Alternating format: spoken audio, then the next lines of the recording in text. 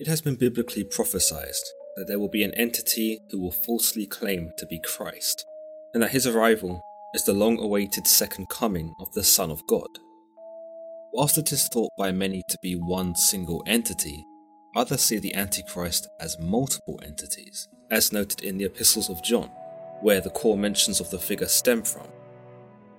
We also see another term in false Christ to describe the Antichrist, which can be found in the Gospels of Matthew, where Jesus warns his disciples about being fooled by false prophets that will pretend to be him. He is also seen as the man of sin in the epistles of the Thessalonians. It is in the New Testament, specifically the epistles of John, that the Antichrist is detailed, both in the plural and non-plural forms. The first epistle serves as a sermon to remind believers about the life and death of Jesus, and to reaffirm their belief in the one who died for their sins. The epistle reads in 2:18 through 19, "Children, it is the last hour. As you have heard, that Antichrist is coming. So many Antichrists have come. From this, we know that it is the last hour. They went out from us, but they did not belong to us. For if they had belonged to us, they would have remained with us. But by going out, they made it plain that none of them belonged to us." This is the first mention of the Antichrist in the Bible, and as we can see, the writer intends to reveal to us that the Antichrist is not one singular entity, but instead multiple entities, a group even, who though were spawned from the faithful, did not become faithful themselves, or went on to sin against man and God alike. It appears that this group left those who were faithful and sought to live separately in contradiction to the word of God. Those who would live righteously, however, would be blessed by God, and the epistle seeks to strengthen this belief by reminding believers of what they will receive should they remain loyal. The epistle goes on to promise eternal life, but not before reminding believers that those who deny that Jesus is the Son of God are the Antichrist.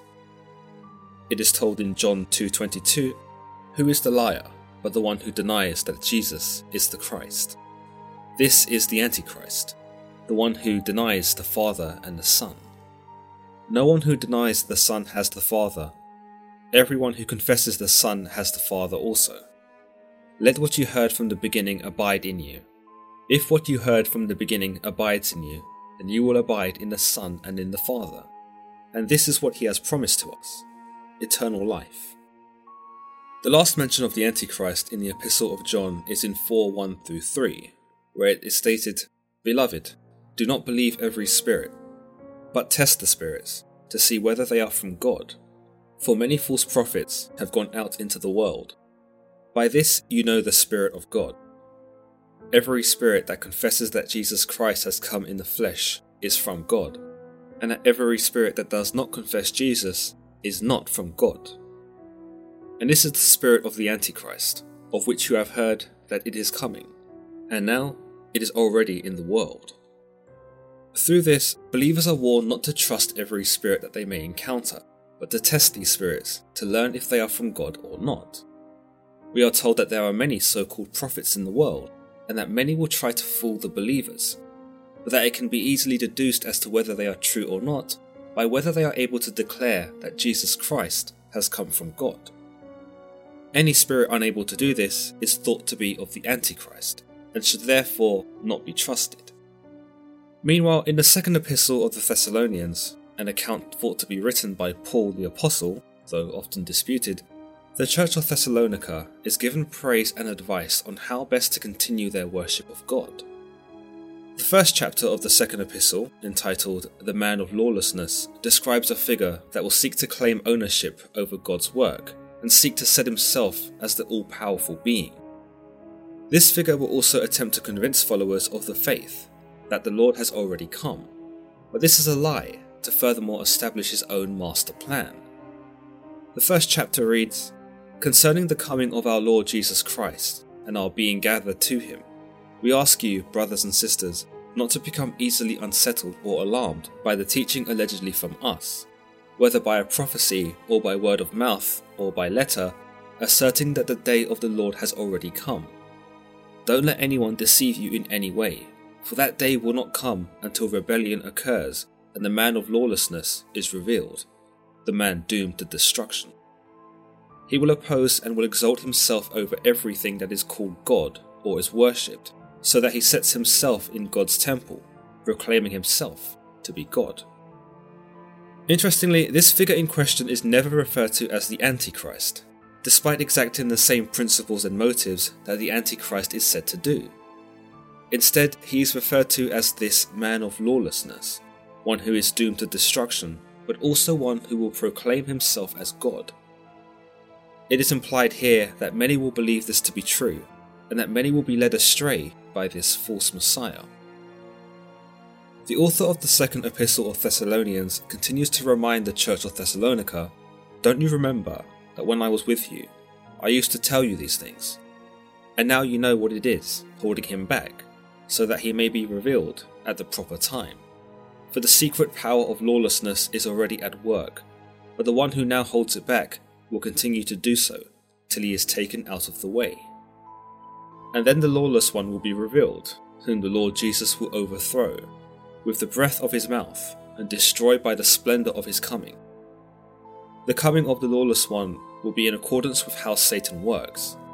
He will use all sorts of displays of power through signs and wonders that serve the lie, and all the ways that wickedness deceives those who are perishing. They perish because they refuse to love the truth and so be saved. For this reason, God sends them a powerful delusion so that they will believe the lie, and so that all will be condemned who have not believed the truth, but have delighted in wickedness." As you can see, we are told that the man of lawlessness, or what some may perceive to be the Antichrist, is already at work, but that Jesus Christ will eventually overpower him and destroy him. We get a glimpse of this figure's role within the world, that he will use miraculous powers to convince man of who he is, and that he will lie and deceive in order to get humanity to bow before him. Those who do fall for his schemes, though, will perish, because they refuse to see the truth, and so cannot be saved. Interestingly, we also see that these people are damned from the beginning, as God then sends them a delusion so powerful that they cannot help but be sucked in by the ploys of this man of lawlessness, and that for this they will be condemned for not having seen that which would have been clear had they been righteous. Another key point to talk about here in the second epistle is the 7th verse, which tells us, "For the secret power of lawlessness is already at work, but the one who now holds it back will continue to do so till he is taken out of the way." There has been some debate as to who exactly it is that is holding back the secret power of lawlessness, but some contemporary theories suggest that this force at work is actually the Roman Empire, and at the fall of the Roman Empire, it made way for the prelude of the Antichrist. Unlike the Epistle of John, the Antichrist here is not considered to be a group of people, but instead one singular entity, this man of lawlessness. This idea is furthermore echoed in Matthew 24, a chapter titled "The Destruction of the Temple and Signs of the End Times," which sees Jesus explaining to his disciples what to look for in the final age when he returns. Jesus states, "Watch out that no one deceives you, for many will come in my name, claiming, 'I am the Messiah,' and will deceive many. You will hear of wars and rumours of wars, but see to it that you are not alarmed. Such things must happen, but the end is still to come. Nation will rise against nation, and kingdom against kingdom. There will be famines and earthquakes in various places. All these are the beginning of birth pains."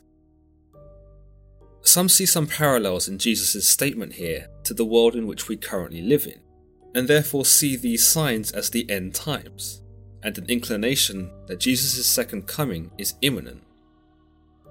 Incidentally, this would also mean that the false prophet is imminent as well, this very Antichrist or man of lawlessness that we have been discussing.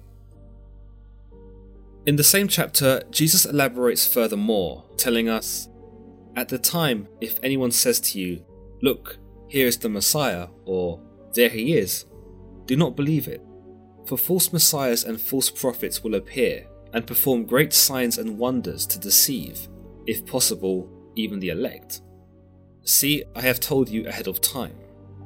So if anyone tells you, there he is, out in the wilderness, do not go out, or here he is, in the inner rooms, do not believe it. For as lightning that comes from the east is visible even in the west, so will be the coming of the Son of Man. Mark 13 tells us the very same story of Jesus, explaining the signs of the end times, but most notably he tells us in 13:22, false messiahs and false prophets will appear and perform signs and wonders to deceive, if possible, even the elect. So be on your guard, I have told you everything ahead of time. Another account which some relate to the Antichrist is one of the 4 visions by the prophet Daniel, more specifically Daniel 7:8, which sees the emergence of a little horn that grows out of a terrible beast. Daniel tells us, in my vision at night I looked, and there before me was a 4th beast, terrifying and frightening and very powerful. It had large iron teeth. It crushed and devoured its victims and trampled underfoot whatever was left. It was different from all the former beasts, and it had 10 horns. While I was thinking about the horns, there before me was another horn, a little one, which came up among them, and 3 of the first horns were uprooted before it. This horn had eyes like the eyes of a human being, and a mouth that spoke boastfully. In Daniel's vision, he sees 4 beasts representing 4 kingdoms. The first 3 are thought to represent Babylon, Persia, and Greece. The 4th beast, though, is thought to be the most dreadful, the most terrifying, and the most frightening. It came with large iron teeth, and a set of 10 horns, but whilst Daniel is examining these horns, he notices a smaller horn begin to grow amongst them. This horn is the most unusual, with human-like eyes and a mouth that boasts. Daniel is so troubled by this one particular horn that he asks an angel in 7:19 to explain it, which the angel tells him in 23 through 26, the 4th beast is a 4th kingdom that will appear on earth. It will be different from all other kingdoms and will devour the whole earth, trampling it down and crushing it. The 10 horns are 10 kings who will come from this kingdom. After them, another king will arise, different from the earlier ones. He will subdue 3 kings. He will speak against the Most High and oppress his holy people, and try to change the set times and the laws. The holy people will be delivered into his hands for a time, times and half a time. But the court will sit, and his power will be taken away and completely destroyed forever. Then the sovereignty, power and greatness of all the kingdoms under heaven will be handed over to the holy people of the Most High. His kingdom will be an everlasting kingdom, and all rulers will worship and obey him. As can be seen, the horn takes on a very similar role expected of the Antichrist, in that he speaks against the Most High and seeks to oppress people of the faith, whilst changing the state and law of things, likely to upset that of the faith. It's understood that his rule will in fact take place for a total of 3 years, before his power is taken away and he is destroyed by God. Some see the entirety of the 4th beast to be a representation of the Roman Empire, and that the little horn is a world leader who would take on the role of an Antichrist. Others believe that the emergence of this little horn suggests a resurgence of the old Roman Empire, or at least a similar system that will comprise of 10 world leaders, 3 of which will be manipulated by the little horn, or the Antichrist, to help him achieve his vision. He will be a true tyrant as he seeks to control every aspect of one's life, and may even expect or demand worship on a global level. There have been some figures in history who have been associated with or even accused of being the Antichrist. Pope John XV was accused of being the Antichrist in the 10th century by the Archbishop Reims Alnoth, who was deposed from his post. Bitter over this decision, Alnoth would say of Pope John XV that he was both ignorant and illiterate, and implied that he and his associates were ungodly and did not deserve to be where they were. He went on to say that as the Pope sits in the house of the Lord, surrounded by gold, preaching the word of God, while still being immoral, was certainly a sign of the Antichrist in the flesh. He would be the first Pope to be accused of being the Antichrist, but certainly not the last. Pope Gregory VI was accused by Cardinal Benno of being a member of the Antichrist, or the Antichrist himself, going on to write lengthy and scathing accounts of necromancy, torture, and the commissioning of assassinations by the Pope during his papacy. Prince Archbishop of Salzburg, Eberhard II, would denounce Pope Gregory IX as one that many saw as an antichrist, and would even go on to say that the entire papacy was the same little horn that Daniel had seen in his vision. The sentiment was echoed by many Protestant reformers of the 16th, 17th and 18th centuries, who would come to see the Church as having led the masses into the great apostasy by influence of the papacy, and that all popes were forms of the Antichrist. Such a belief was interesting because the Antichrist, as far as Jesus' teachings go, tell us that he will show up during the final age, proclaiming to be God himself. But by this Protestant idea, the Antichrist is a constant being, one who has long since infiltrated the Church and poisoned the masses with falseness and deception. The main principles that may lead some to believe that the papacy is of the Antichrist is likely from the fact that the Pope takes it upon himself to rule the Church, a Church that many believe belonged to Christ and only Christ, and therefore should not maintain a hierarchical system that establishes a leader as such. Another idea is that, as many sources believe, the Antichrist is prone to stick around for a while, similarly to how the papal system works, in that one pope leaves and another takes his place. Roman Catholicism teaches that there will be a set of trials that must be undergone before the second coming of Jesus, and that the ultimate trial will be where Christians receive solutions to problems or are offered great riches and powers at the cost of apostasy. This will be the Antichrist's offering, as he tempts man off of the righteous path, as he glorifies himself and accepts man's blessings and gratitude for that which he gives them. An excerpt by Roman Catholic Bishop Fulton J. Sheen wrote in 1951, "The Antichrist will not be so called, otherwise he would have no followers. He will come disguised as the great humanitarian. He will talk peace, prosperity, and plenty not as means to lead us to God, but as ends in themselves. He will tempt Christians with the same three temptations with which he tempted Christ. He will have one great secret which he will tell to no one. He will not believe in God. Because his religion will be brotherhood without the fatherhood of God, he will deceive even the elect. He will set up a counter-church. It will have all the notes and characteristics of the church, but in reverse, and emptied of its divine content. It will be a mystical body of the Antichrist that will in all externals resemble the mystical body of Christ." Other Christian interpretations see the Antichrist not as a person or people, but as a reoccurring situation that threatens life and has extreme consequences. Such situations could be world wars, terrorism, genocide, and/or humanitarian disasters.